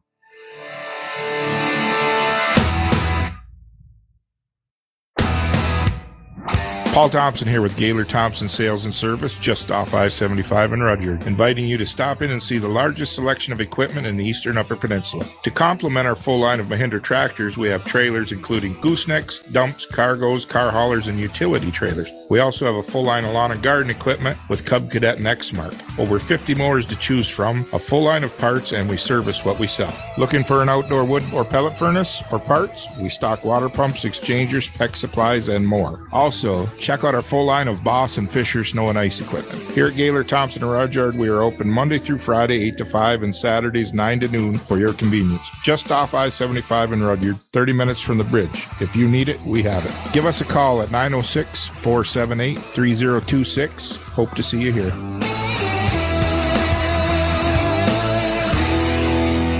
Would you like to pay off your house a little sooner than planned? Do you think it might be nice to have some extra money in your wallet? At Old Mission Bank, we've been busy saving our customers thousands of dollars by refinancing their home loans, and we want to help you too. Let our experienced lenders take a look at your specific situation to see how we might take some time off your mortgage, put some extra cash in your pocket, or take equity out to complete a major project. Would you like to know more? Call one of our experienced loan officers or apply directly online at ombloans.com. We're Old Mission Bank, proudly serving our community for 20 years. FDIC insured, equal housing lender. Who hasn't felt protective lately of our families, our communities, our resources? In times like these, we all fight to make sure our people are safe. But at the American Cancer Society, our people, our community, our family is made up of millions of cancer patients and their families. So keeping them safe takes everyone's help. During COVID-19, help us keep vital resources available to cancer patients. Please donate to the American Cancer Society at cancer.org. Let's get to the second half of the game here on ESPN 1400, WKNW, Sault Ste. Marie's sports leader. It's the Twin Sault's only local, regional, and national sports show. Now, here's Scott Nason. Welcome back to the game on ESPN 1400, powered by GEM, the Game Entertainment and Media. You can also hear podcasts of the game at thegamesportshow.podbean.com, as well as thegamesportshow.com, Spotify, Apple, as well as Podtrail, Facebook, and Instagram. Hour two, as we shift from local to a regional perspective on the world of sports. And joining us, co-host of this show, The Game, and host of his own show, Butch on Sports. Brand new edition released last night, which you can find on Facebook. Just look up Butch on Sports. You can also go to his podcast page, Simply Butch2. That's TOO.podomatic.com. Or you can find Butch on Sports on all our platform of The Game. As Butch joins us each and every week to talk about what's going on in the Metro Detroit sports world and the sports world in general. Butch, how you doing on this chilly, rainy Monday night? Chilly and waiting for the rain. Yeah, well, it's here. I'll send some down your way. No, please. No, help. Butch, let's start with the Detroit Red Wings. And one of the things, I listened to your show this morning, one of the things I liked that you said about the Wings, and we'll talk about the draft, but a lot of free agent signings is they're getting players that want to play in Detroit. And I think that's very important because, the Detroit Red Wings right now, not exactly top of the NHL, but Steve Yzerman, new general manager. Look what happened with Tampa Bay. He was general manager down there. They win a Stanley Cup. They're getting some names, maybe not the biggest names, but guys that want to play in Detroit. 8 free agent signings over the weekend. Just give us an update on what's going on with the Wings. Yeah, the Wings has done a whole heck of a lot. They've signed everybody but their mother, and I'm quite sure they'll get around to doing that. I think so, yeah. Bobby Ryan, he has ties in Michigan. That was a good doggone move in general there. John Merrill, he has ties in Michigan and with the metropolitan Detroit area. Those are 2 good players right then and there, but he didn't stop there. He went and got him a goaltender there, and a goaltender, pretty doggone good one indeed, from New Jersey. Where's his name? Okay, goalie Tommy Grass there. He got him, and a pretty good one, yeah. And what the Red Wings did not have, and I can't blame everything on Jimmy Howard, although he was let go by the skin of his chinny chin chin, But again, you want players right now who's going to be stable, who's going to give their all, and again, who wants to be here there. And I think Jimmy Howard right now was more complex with a raise and rather than saying, you know what, I'll take a loss. And if he did say that, I'm betting 10-1 to a dozen of donuts there, he would have been retained. But again, that may not came on out of the conversation. He was told in advance and he's gone. Troy Stretcher's another one, 2 years for the Red Wings. He's also a defenseman, someone we greatly need there. Yeah. And this late last night, the Vladimir Kozlov's nephew, they signed him to a nice little piece of change there, a good 2-year contract there. I forgot his name. Vladislav named Stikov. Yeah, right. Something like that. If I can pronounce it there, I will jack that back. I know. I was waiting for it, Butch. I was waiting for it. It's going to take a while for that one here, But again, and I don't think he's finished. I don't think he's finished at all. I think there's a lot of spots of the Red Wings that right now need to be replaced, and there's some Red Wings that need to be known in advance that this is not going to be a team that falters the way they have in the past. There, you either put up an effort, or Steve Yzerman is going to find a way to put you out of town by sundown. And he's getting the players. He's got to get some players right now for the draft choices that he made in order for those particular players to season. So when you start bringing up these younger and talented players, they will fit in as far as knowing their job, their what they need to do, and they just do their job. Steve Yzerman believes that they'll be playoff material. Butch, the Detroit Red Wings also had their draft last week, and, well, they go to a familiar country where they've had a lot of success. Well, you mentioned Russia, but Sweden was the first 3 picks as far as home country for the Detroit Red Wings, including the number 4 pick, forward Lucas Raymond, 5'11", 183 pounds, playing in the Swedish Elite League. They also took a defenseman in William Wallander and forward Theodore Niederbach in the 2nd and 3rd round, and another familiar name. We got a Draper on the squad. Keenan Draper, the son of Chris Draper, of course, I believe a scout for the Detroit Red Wings. What did you think of the draft for the Wings? The 8th draft was a squeaker by any means there, but he was left. No one picked him up, so the Red Wings picked him up there. That's like a loyalty acquisition for the Red Wings there. If he can make out to be like his pop there, we got some pretty good doggone feelings for the Red Wings upcoming in the years to come there. Butch Davis joining us on The Game, host of Butch on Sports and co-host of The Game. Butch, let's move to the Detroit Lions. Not a lot to talk about this weekend because they didn't play. The Lions had a bye week. They'll be in Jacksonville next Sunday. One thing I heard, Terry Bradshaw, no fan of Matt Patricia. He was quoted yesterday as saying Patricia can't coach a lick. Can't say I disagree there. What's going on in Lions land off the bye week, a 1-3 start, lots of question marks. What are you hearing down there? Well, what they had was some light practices or something up to Wednesday night, Thursday morning after they were released to hopefully do the right thing and stay in type of bubble containment there. They were told, and this is against NFL rules, that they leave town. If they do and the NFL find out, then it's going to be curtains for those particulars there. But if they did what they're supposed to do and kept themselves safe, we shouldn't have any problems such as the Titans and some other teams out here in the NFL right now who's catching a whole heck of hell because of them breaking rules or basically not understanding the rules of the NFL as far as keep Colford safe there. Butch, the Tigers aren't playing in the Major League Baseball playoffs, but you on your show last night in the search for a manager, you mentioned a very interesting name that you thought should be given maybe a shot at Tigers manager. Give us an update on the Tigers and that individual that you mentioned.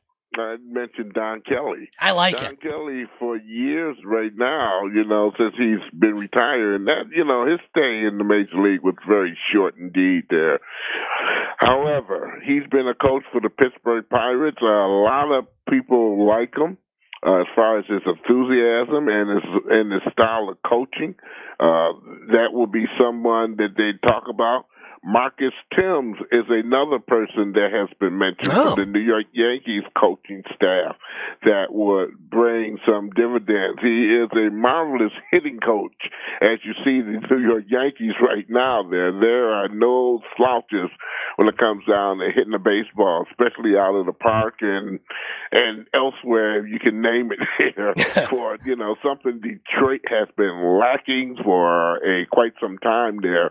A good hitting team and also teams that basically, if you have the capability to have some power to hit the ball out the park, to be taught how to, to harness that power and deal with the baseball out the park and get runs that way as well there.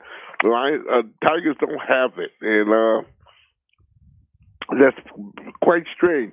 The manager that they hire will have to do a whole heck of a lot if they don't hire Lloyd McClendon, which is going to get consideration as well as far as the interview is concerned.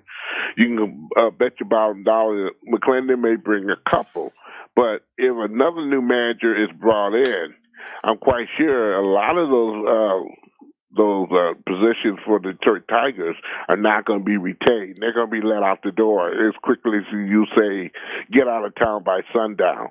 They're going to be gone. So it's a big decision when you have a general manager like Alavila there who got to make some decisions for the best interest. Every position right now with Detroit Tigers is on warranty, okay, or warrant to be replaced there. They were not a very good hitting team. They were not a very good pitching team. They were not a very good bullpen team. Defense was a little better this year than they have been in past, and that's basically because of the makeup of Alavila put in players of being able to field the baseball there and did a pretty miraculous job for those kids to be young as they are there.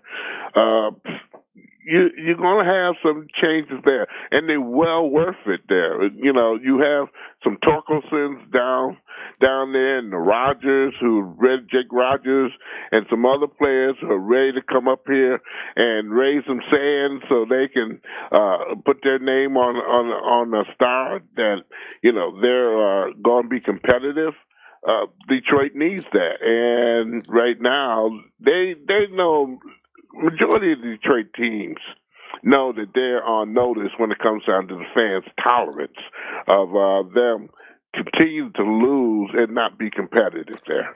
Butch Davis from Butch on Sports joining us on the game. Butch, a final score in the ALCS. America's team, as I'm calling them, the Tampa Bay Rays. They knock out the Yankees, and they knock out the team that everybody's rooting against, maybe outside of Houston, the Astros, by a score of 4-2. They lead that series 2-0. Are you rooting for the Rays?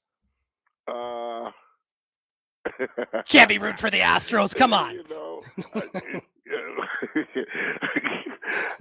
I'm rooting for any team. This year I can't really go on out my way. Although actually I am lover that I am there. I'm quite sure that series is not over. But right now, you know what? The Rays are really shocking. They are. They have a lot of no-name players. Oakland this year was very good there, and these are clubs of not spending an arm and a leg to get a player in their lineup. I'm not saying they're going to be able to keep them down the road a piece or be delightful for maybe a player to get somewhat up and coming, that they would stay around in Oakland or not take a chance of free agency to get the money that they think Major League Baseball and other sports, which right now they're on a down cycle of giving away free money now. There, those days, you can rest assured right now they're done. There's too many players out here who will play for less, who want to be here, rather than you stick that money and lock yourself up where you can't do anything else with the team but pay that particular player or stress yourself out on trying to trade someone.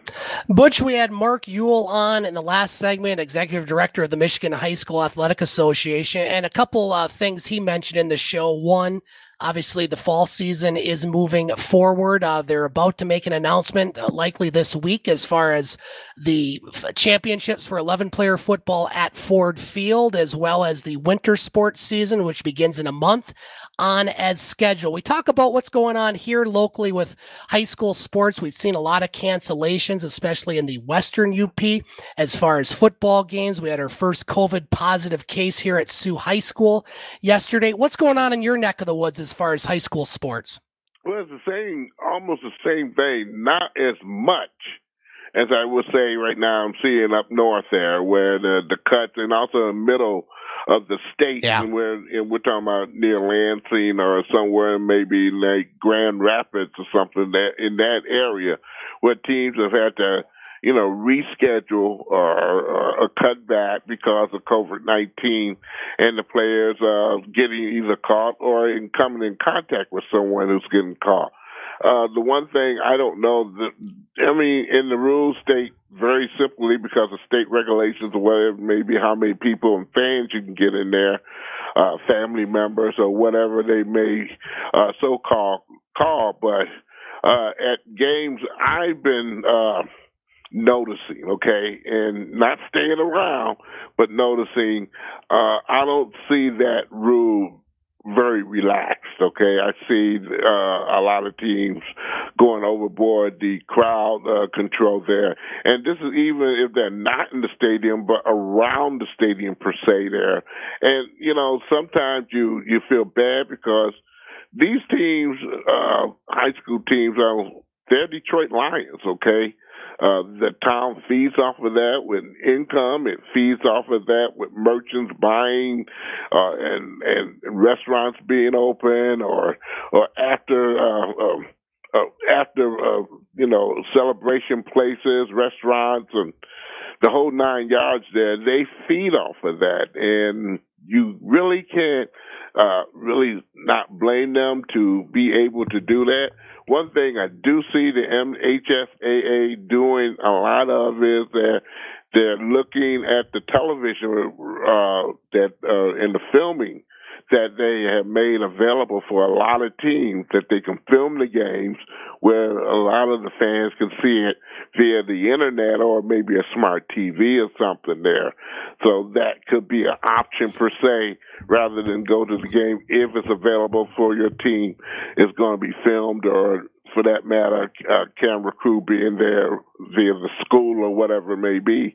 But, I don't see I don't see some of the safety involved. And maybe the state will have to get in there and investigate some teams and set some examples or set some warnings or something out there. But that's the only thing I've seen to play there. As far as the competitors to say, everybody's a competitor because everyone will be in the playoffs.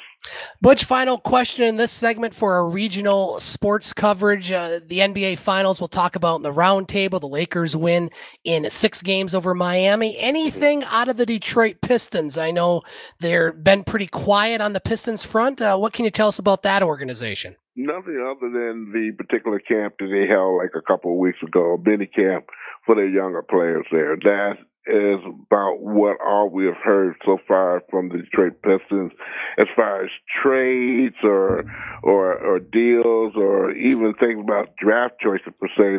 They're being very hush-hush in the area there. The only big news that came out of those particulars there with the Red Wing manager, not Red Wing manager, but the owner of the Tigers and the Red Wings, as well as the Lions, is a massive layoff that's being induced because of no fans not being able to be at the games or, again, no participation at those particular venues where people can make money. So they're very much so getting laid off there.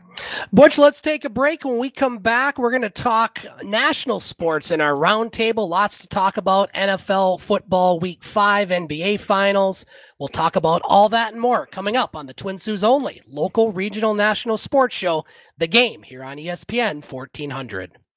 Adopt US Kids presents Multiple Choice Parenting. Your daughter just had her first breakup. Do you A, put yourself in her shoes? How could he do this to you?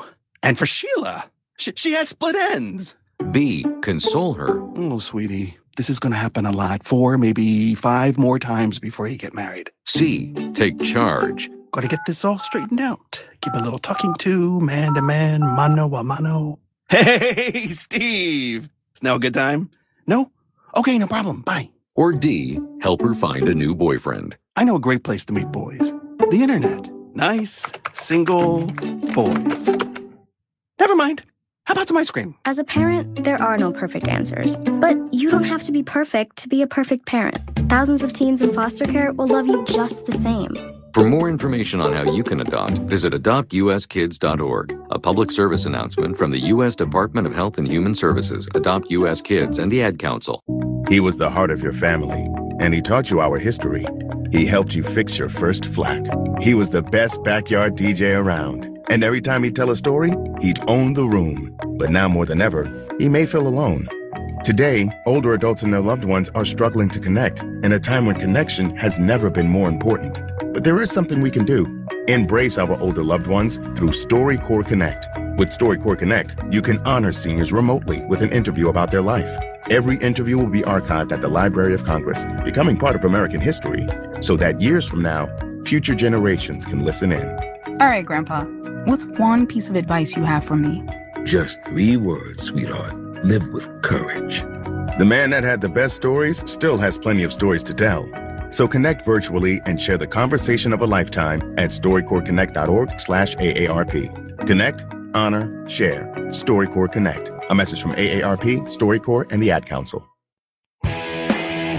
Let's get back to the Twin Sault's only local, regional, and national sports show. Let's get back to the game on ESPN 1400. 7:22 on the game, ESPN 1400. Scott Nason with you. We're continue to be joined by Butch Davis for the roundtable portion of the show. Our other co-hosts, EJ Russell and David McKeag Jr., unable to be with us tonight. We look forward to talking to them either next week or in the near future. And Butch, let's start with the NFL Week 5. We talked about the Lions not playing, the Packers also locally one of 2 teams with bye weeks. And due to COVID, there's been a lot of schedule adjustments, including Tuesday night. The game, Buffalo and Tennessee, is on. The Titans did not have any positive cases today, so it looks like that one will be played. We saw a cancellation this weekend, Denver and New England. Lots of other changes. They moved the Jets-Chargers game from next week to Week 11, along with other games, including the Jacksonville at the Chargers at Broncos, many others. And it's something I think we're going to see. But on the field, what were your takes from week 5? Some of the games maybe you watched and some of the highlights. Okay, I'm back muted out here. Yeah. Kansas City and Oakland was one of those games I took notice of. That was a pretty doggone good game indeed. Philadelphia and Pittsburgh was another game. Claypool was. I put him on my fantasy team. Yeah, he was a beast there yesterday. By the way, from Canada. That's right. Oh, and by the way, happy Thanksgiving. Happy Thanksgiving. Yes. Who are listening to us today. I blessed myself with some beverages as soon as I came home from work. Attaboy. You can't, normally I would take the day off, whatever it may be, and really toot up a storm here, but you can't do that. So I'm social distancing my beverages and whatnot here. Yeah, I'm standing in line right now. But those two games I saw there, I did see the Dallas game where Dak Prescott got messed up very, very bad. Okay? Tough to watch. That was too tough to watch there, but it happened there. And as you celebrate Smith coming back to the Redskins, you see Dak Prescott get almost the same thing landed in his court where the bones were shifting out the skin there. And when you're seeing stuff, hearing stuff like that there, that I guess that a whole lot of mommies and daddies saying, no, you cannot play football. Because, boy, you got that right. That was something that was not, not too warming there. But again, we saw it was a good game. Arizona got back on their wheels again and did some damage in their close West division there. The East division again. Dallas is winning their division. 2 and 3. Yeah, with a under a 500 record there. So it's going to be a lot of changes there, back and forth. But again, teams like Tampa Bay. They took care of business. Atlanta, I'm sorry to say that their coach is out in the street and their general manager as well. We knew that was going to happen because the talk on national TV, just like the talk on national TV on the Detroit Lions coaching staff, was really rampant there. So the Lions are very lucky this week to be on bye, but if they don't do well in Jacksonville, somebody's going to be tooting somebody's horn here.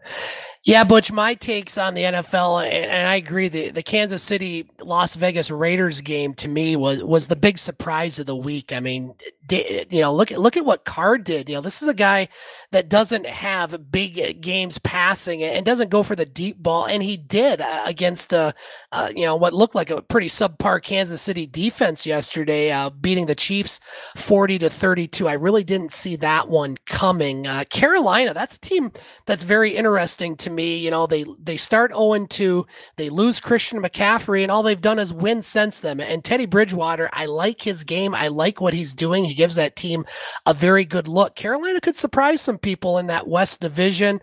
The Rams, not a lot of people talking about the Rams, but they just go out and win games. They very easily could be 5-0 if it wasn't for a questionable call against Buffalo. They run roughshod over Washington.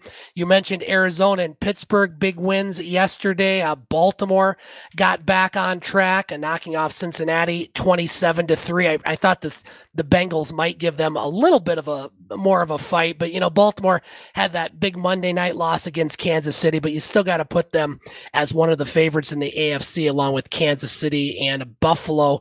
And the other big surprise, Butch, was Miami going out to San Francisco and just laying a whooping to the 49ers by 43-17. And everybody's talking about when are we going to see Tua.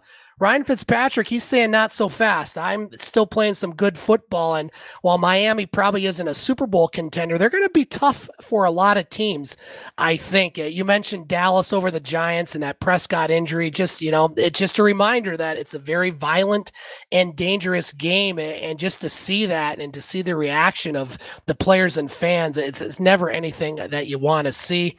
Cleveland 4-1. They defeat Indianapolis 32-23. Butch, you and I have been very high on the Browns this season. EJ Russell, who was at the game yesterday, he's maybe that convinced him being in person, seeing that game. Cleveland looking good, and they're a contender, and they go to Pittsburgh next week in what will be one of the best games of the week. And finally, last night, boy, Seattle.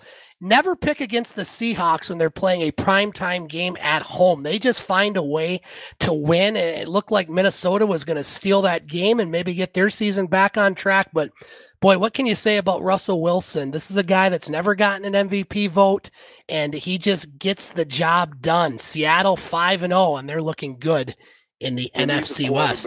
These are quarterbacks that were well forgotten. Yeah, you know what I'm saying? He's a third round, and yet still he beat out quarterbacks that they went out and signed and to big contracts, only for this young man during the preseason to beat them all out. And you mentioned a couple quarterbacks there, Fitzpatrick, Bridgewater. These are quarterbacks that the Lions could have went out there and said, we need a very good backup here, because what Matthew Stafford give us may not be enough when he gets in his mood and whatnot. We need someone to wake us on up. Dallas had that yesterday, and Dylan, not Dylan, I keep Dalton, yeah. Poor man, Dylan here, Close. He hasn't played for a while. Yeah, Marshall Dillon.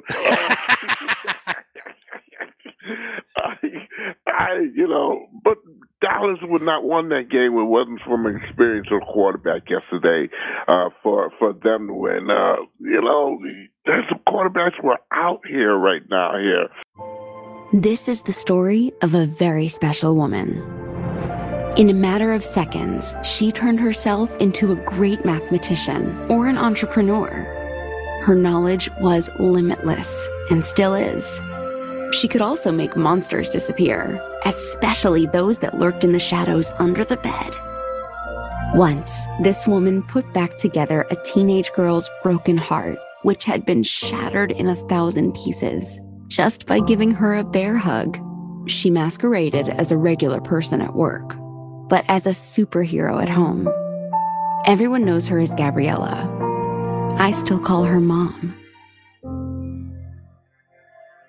Your hero needs you now, and AARP is here to help. Find the care guides you need to help, complete with tips and resources at aarp.org/caregiving. A public service announcement brought to you by AARP and the Ad Council.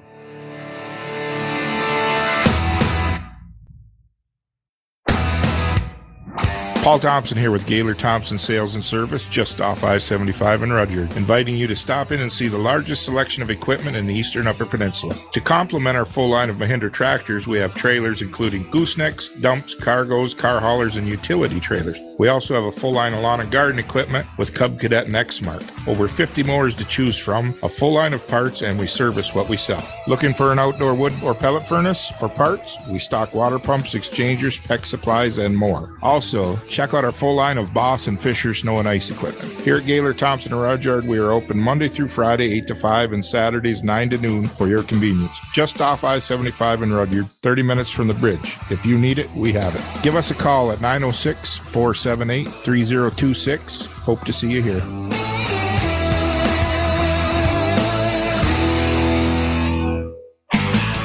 You can catch podcasts of the game at thegamesportshow.com. Now let's get back to it with Scott Nason here on ESPN 1400.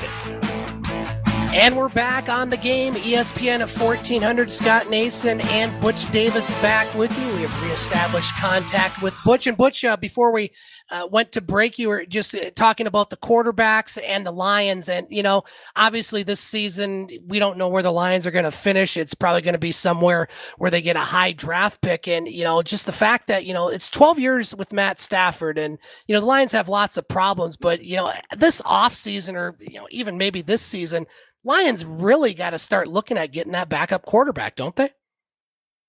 Yes, they do. They got to get something that's worthwhile here, and then some. Fans in Detroit knows it right now, and we've known that for quite some time. We haven't done nothing by now. what's the guarantee here? Right. And it's always been an excuse that Matthew didn't have this, Matthew didn't have that. I've made excuses for the guy here, but the fact of the matter is, and I've spoke very highly on it on this show, that Matthew Stafford has the ability to do some things that most quarterbacks do, is that take up opportunities. And Matthew Stafford, maybe when he was young doing it, but he's not doing it when he's old. He's very content in being that quarterback who wants to stay in the pocket. Every now and then he may sweep left or sweep right. To maybe, as I call it scrambling there. Yeah. I don't call it running, okay? But, it's not been successful for him at all there. And one of the things he doesn't do that many of these teams who are very successful are able to do, they challenge the field. They throw the ball. Carr yesterday threw the ball. And that, although he's a similar quarterback like Matthew Stafford is, but he knew when to deal with it. Plus, they had a very good running game that sustained some things, that kept things going along. And so your balanced attack puts everyone on defense on notice, where you can make some doggone things. You can put some surprises out there. You can make some things happen. Butch Davis joining us on the game as we continue our roundtable. Butch, what topic would you like to bring up tonight? Not a doggone. We still got 25 minutes. Come on. Everything is all disappearing here like I don't know, in the wind.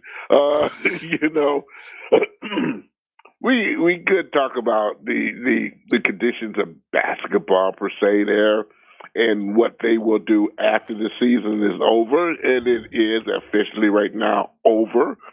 So how that's going to be dealt with, how it's going to be treated. Detroit Pistons is, again, a team right now that is in need, and there's very much so in need of some honesty and some players that want to come in here and do a job.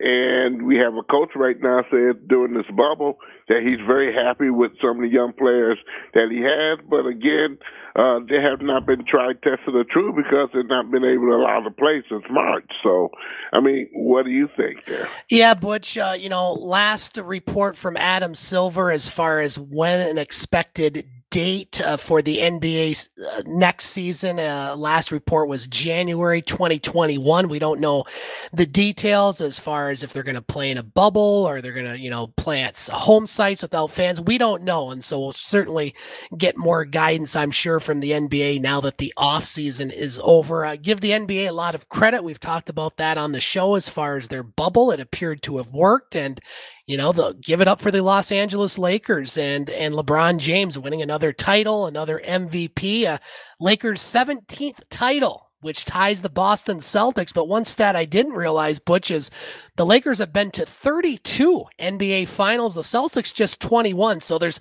lots of debate on which franchise is the best. Is it the Lakers? Is it the Celtics?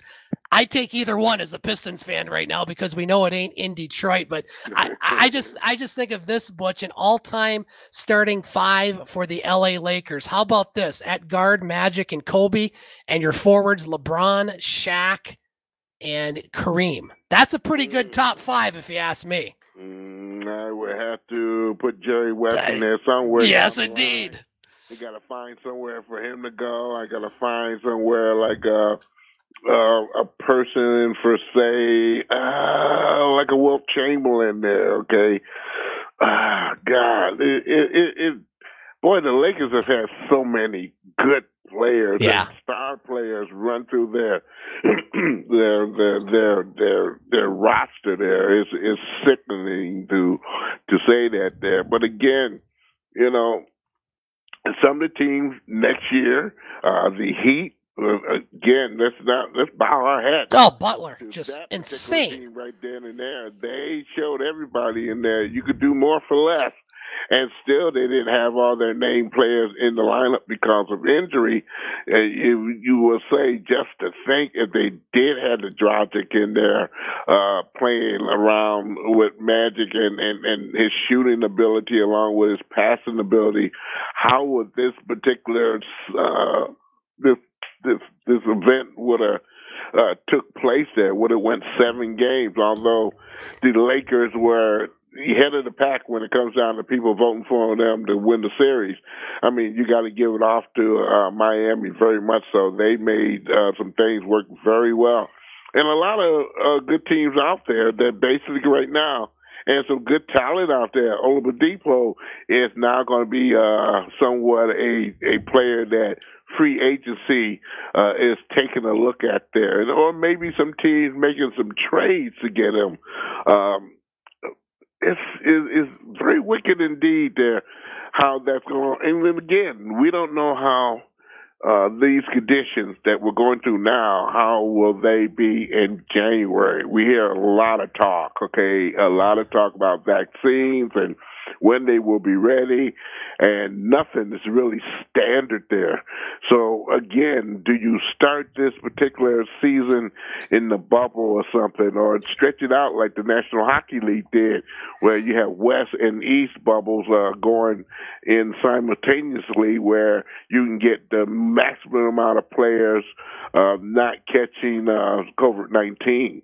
It's very wicked indeed. So, that is somewhat very intriguing to me to see how that or those particular teams in the National Basketball Association and also the women's, how they would work out next season there. Yeah, Butch, and getting back to the Pistons, this is a team that hasn't won a playoff game since the 2007-2008 season. And, while expectations may not be the highest for Detroit, I think the fans' expectations need and deserve more from owner Tom Gores and putting a contending team out there. And you just mentioned Miami. I mean, it doesn't take the big dollar signings, and it doesn't take, a lot. Look at Oklahoma City. They get rid of star players. They got a bunch of draft picks. And I really think the Pistons need to nail this draft coming up. What do they have? The 7th or 8th pick? What is their biggest need, Butch, as far as from a Pistons perspective? They need a lot, but what's the one thing they need most? I say the biggest need for the Pistons is right now is look at players that are local. Mm-hmm. Those are, we just talked about Miami, Duncan, Nunn. Those are two players local here who the Pistons had better looks of that particular team than anybody in the league, especially with Oakland, the Oakland Grizzlies there, where Nunn came from there. These are young players not even drafted or not even looked high enough there. And they're getting by these teams where the Pistons could readily pick them up. We got players in Grand Valley State and some of the other small colleges there who are, may not get the name to say there, but by golly, they're so doggone talented, and all they need is that one big spark of someone giving them an opportunity. You got to go shopping where basically you're sitting pretty. You got Central Michigan, you got University of Detroit, you got University of Michigan, you got Michigan State, you got Northern Michigan, you got Canada, okay, per se, right over the bridge in Ontario that has a very good league, and also a very professional league involved there. One name in the Pistons haven't heard of, the guy we have heard of him in the United States, is a guy named Bill Jones, okay? Bill Jones is the coach of the Windsor Express, who for years right now, and excepted for this year, has brought championships through the Canadian Basketball Association, okay? And, and plus I know Bill Jones as a friend. He is a Southwestern prospector. He played at Iowa. He played some NBA basketball there. He's an excellent coach, and it puzzles me why the Pistons can't look locally of talent and management staff people that they can bring to the forefront and make this team be more successful there. It boggles my mind for that there. But that's what I would say they need to do. It's nice to look at the all the leagues and whatever it may be, but when you got a chance to look at our homegrown players, and we've been blessed in this state to have so many colleges and universities and junior colleges and maybe smaller colleges or Division III colleges. There's no reason that these players are not given somewhat a shot of making a professional basketball team. Butch, let's take our final break of the show. We come back. I got another topic, kind of a regional, local topic that I think you'll be interested in, as well as our thumbs up and thumbs down for the week. All coming up on the Twin Sault's only local, regional, and national sports show, The Game, ESPN 1400. Since 1916, a lot of independent agents have recommended auto owners insurance, and a lot of parents have taken that recommendation to heart. So have a lot of their children, and grandchildren, and great-grandchildren. As we celebrate our first 100 years, Auto Owners Insurance thanks all those who have put their trust in us, and all the generations who will. Visit Madigan Pingator Insurance Services today on Water Street in Sioux, Michigan, or at madiganpingator.com. Would you like to pay off your house a little sooner than planned? Do you think it might be nice to have some extra money in your wallet? At Old Mission Bank, we've been busy saving our customers thousands of dollars by refinancing their home loans, and we want to help you too. Let our experienced lenders take a look at your specific situation to see how we might take some time off your mortgage, put some extra cash in your pocket, or take equity out to complete a major project. Would you like to know more? Call one of our experienced loan officers or apply directly online at ombloans.com. We're Old Mission Bank, proudly serving our community for 20 years. FDIC insured, equal housing lender. Who hasn't felt protective lately of our families, our communities, our resources? In times like these, we all fight to make sure our people are safe. But at the American Cancer Society, our people, our community, our family is made up of millions of cancer patients and their families. So keeping them safe takes everyone's help. During COVID-19, help us keep vital resources available to cancer patients. Please donate to the American Cancer Society at cancer.org. Let's get back to the Twin Sault's only local, regional, and national sports show. Let's get back to the game on ESPN 1400. 7:45 on the game, ESPN 1400 on this rainy, windy Monday night in Sault Ste. Marie. We're continuing to be joined by Butch Davis, host of Butch on Sports 4-Hour Roundtable. Now, for those that maybe missed part of the show or want to hear it again, you can find the podcast of the game on the website, thegamesportshow.podbean.com. We upload that usually around 8:30 on Monday nights, right after the show. You can also find us at thegamesportshow.com, along with Spotify, Apple Podcasts, Podtrail, Facebook, and Instagram. Butch, I got a topic for the roundtable that I know you have a lot of interest in, and a lot of our people around here have interest in. We talked about the Ontario Hockey League earlier, still waiting to return, but some news last week about what that might look like as far as a possible return to play, as one of the health ministers in Ontario, Provincial Minister Lisa MacLeod, first of all, she says the league is not interested in the bubble format, and the Ontario Hockey League will have to try to remove physical contact, including body checking, if it's to have a 2021 season. She says, quote, "It would be safe to say that body contact, unless it's incremental, will not be permitted as a result of COVID-19. That would pose a challenge in terms of how they amend their play. Other things that they do not want to have potentially includes fighting, face-offs, and some other things that would make hockey look quite a bit different as they try to navigate through this pandemic." So, Butch, I'm going to pose the question to you. If you're a season ticket holder of the Sioux Greyhounds, or in your area, the Windsor Spitfires or the Saginaw Spirit, and this is what we see as far as a return to play in the Ontario Hockey League, and I think every hockey fan and sports fan wants to see a return to play in all sports, especially here. Junior hockey's big up in this area. I know it is down in your area. Would you want to see that? I would politely tell the ownership and management staff of whatever team I bought a ticket from, I want my money back. Yeah. And that's being mild. This lady don't want to see no hockey played. You know? Seems like it. Wants to see ringette or something. And she's probably making the right call if you want to see kids or those young lads safe playing hockey there. But again, could you play hockey that way and it be somewhat an interesting game for the fans to watch? No. No way in God's name that's going to be workable. So she's saying right now, it's not going to work. That's what she's saying. And, I don't like to challenge the scientists. They're proficient in what they do and how they do it and the time they put in it.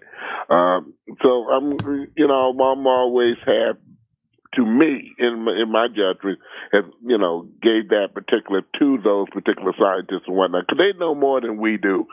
And they know how things are going to work out there. So this lady said that in a nice little way. She said right now Ontario League is not ready for hockey, or hockey is not ready for them for the current conditions that we have out there. And would people go see it? No, they would not go see it.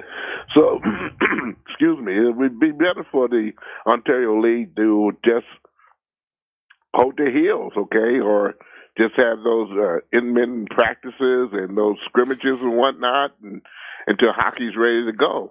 It's sad that we can't give a timetable for that, but again, this is where we're at right now, and it's very hard to kind of clear up. I kind of, want to figure out how the National Hockey League is going to pull this off.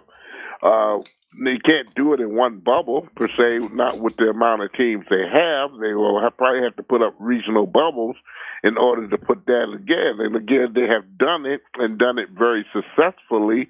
So it's not to say that they can't pull that off. And it will be somewhat very safe. That goes for the NBA as well. But right now, hockey is a different beast because their physicality is involved constantly there, and the constant skating and the speed involved. You're going to sweat.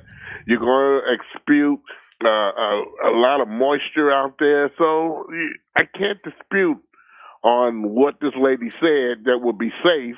That's not in dispute. I think what's in dispute with them, the fans love it, and I don't think they will. I don't think they're going to enjoy no face-off hockey there. And, it just cannot be played in Canada right now.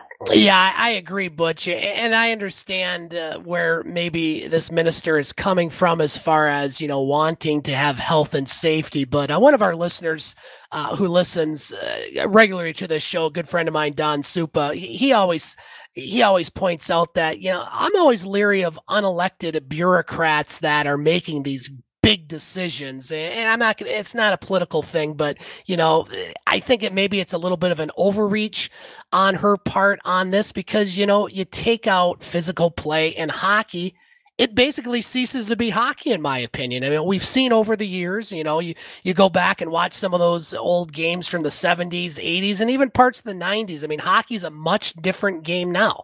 There isn't as much of the rough stuff. You don't see as much fighting, but the physical play and the contact is part of the game. I mean, it is at all levels, at least in, junior hockey, college hockey, and the NHL. I mean, my favorite time of year is NHL playoffs, because it seems like the regular season, while they're maybe not, I wouldn't say they're not giving their all, but the physical play really ramps up in the playoffs. And, I just don't see how this is going to be something that, true blood hockey fans, season ticket holders, people in this area and in Canada and really around the United States can see this. The Quebec Major Junior Hockey League has started their season. They have made tougher penalties as far as fighting, but they've had their season go, and they've had a couple teams shut down due to COVID, much like lots of sports. So I just don't see how this is going to happen as far as what she says. I think it's, quite honestly, I think it's ridiculous. It's if they're going to have a season, then they have to make it look like hockey as much as possible. If not, I'll go watch Ringette. I mean, if they want to do that, I'll watch Ringette, because that's basically what they're trying to do, to take the physical play out. Because like I said, Butch, without physical play, without the elements of hockey that we're all used to, it ceases to be watchable. No, it's not no hockey anymore there. You're playing two squares or, shuffleboard in the bottle or something, that nature there. I don't know, but that's not hockey there. It's not going to work out. It won't work out. God bless the Quebec League, but that's going to shut down pretty soon there, as the second wave is evident now, is coming, and like I said, the lady's word cannot be disputed as far as she looking at the science of playing hockey and whatnot there, the physicality there, and she wants to eliminate all of that. That might be so in a imaginary world, but instead of doing that, you're not going to see hockey in Ontario for a while until this thing practically goes away there, for the safety of the players, the coaches, the fans, staff members. It's just not going to happen there. So, I'll give her kudos for just coming out and saying that there, because it took a lot of guts for her to say that. I'm quite sure right now she's looking for a new home and everything else, and maybe move to Saskatchewan or somewhere there. But again, I give her kudos for having the guts to just come out and say that it can't be safe if you have all those elements in there, and to find a way to play just to make money. And I think that's the common logic of a lot of owners. They want to make money, and some of these owners who letting the fans in now, and they said 22%, but that's a lie here. There's people, friends and relatives, and a whole lot of other people are in those particular stadiums and arenas to look at and to see some things go on. But you can't do it safely here, or right now. The common thing to do is to use a bubble system there. You may have to go in a couple of regions to make bubbles in there, but again, until you do that, right now it's not safe to do anything where it comes to a heck of a lot of contact. Butch, real quick before we get to our thumbs up and thumbs down, college football, the Big Ten will start in a couple weeks. October 24th, Michigan State hosts Rutgers, and Michigan at Minnesota. You're seeing more games and more fans in the stands, and you're seeing a lot of points scored, especially in the SEC. Man, Alabama knocks off Ole Miss 63-48. They had 723 yards of offense, and you saw some other just really big scores. Apparently defense is taking a break this year in college football. Mm-hmm. Yeah, well, a break, or just trying to survive is the thing I'm seeing there. And again, that don't look too safe right now there. And let's give some kudos to some of them universities who doing their program the right way to keep their players safe. But I get, specs every single week on who has covert, who don't have covert, who's safe, who's not safe. And really, right now, that list is long and hard there of some of the things that fans don't get a whole whiff of information about who has covert, and maybe not naming the players per se, but yes, they're having those same particular problems going into, and a lot of it is discipline there. I mean, how disciplined the players are going to be in this particular situation where basically they can do nothing, not contacting with their families or family members there, just to stay safe in order to play the game that they love to do. But it's a crapshoot indeed. Butch, let's get to our thumbs up and thumbs down for the week. I will start. I got a couple thumbs up, and they both involve tennis players. Thumbs up to Rafa Nadal, winning the French Open yesterday in straight sets over Novak Djokovic, his 13th French Open title, his 20th Grand Slam title. He's tied Roger Federer for most for men in history. Nadal's record at the French Open, 100 wins, 2 losses. Unbelievable. He played a guy that hadn't lost except for when he fired the ball at a linesman and got defaulted. But man, Nadal is impressive on clay, and just impressive indeed. And thumbs up for Iga Swiatek. She won the women's French Open title. You say, who? Well, I didn't know her, and I follow the sport. She was unseeded, didn't lose a set, 19-year-old from Poland. She took out an American, Kenin, in the final. But boy, she had a an impressive game, and so thumbs up to her, and thumbs down just this week to the state of Michigan. I mean, my goodness, what are we doing in this state? We've uncovered plots to kidnap the governor. We've got legislature and governors and courts going at it. We need to come together as a country, as a community, as a state to get through this pandemic. Butch, your thumbs up and thumbs down for the week. I'm going to make those light and lovely there. How about to Dwight Howard and Marquise Morris? They continue the streak of ex-wizards getting rings, man. And Carwell Pope, he's getting a ring, man. I know. All these players that we could have had or had at the Detroit Pistons level are getting rings and stuff there. But congratulations to the Lakers there, man. They did what they supposed to do. I mean, LeBron James don't have to climb up a tree or get out of town with his family or anything. I think that's pretty cool there.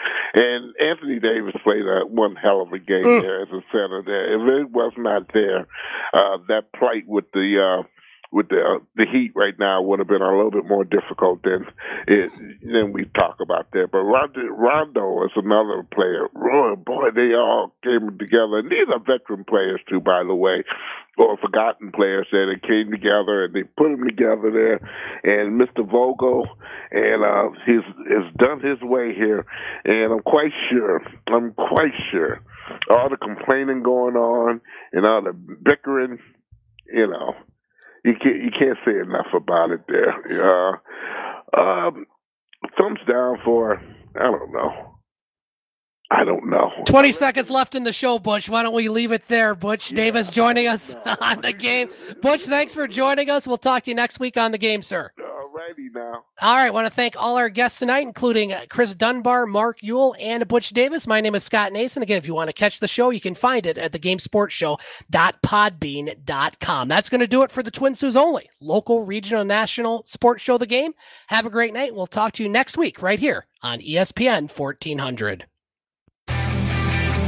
Thanks for listening to The Game here on ESPN 1400 WKNW, Sault Ste. Marie's sports leader. Check us out next Monday at 6 for the Twin Saults only local, regional, and national sports show. You can hear the podcast of the show and other broadcasts at thegamesportshow.com.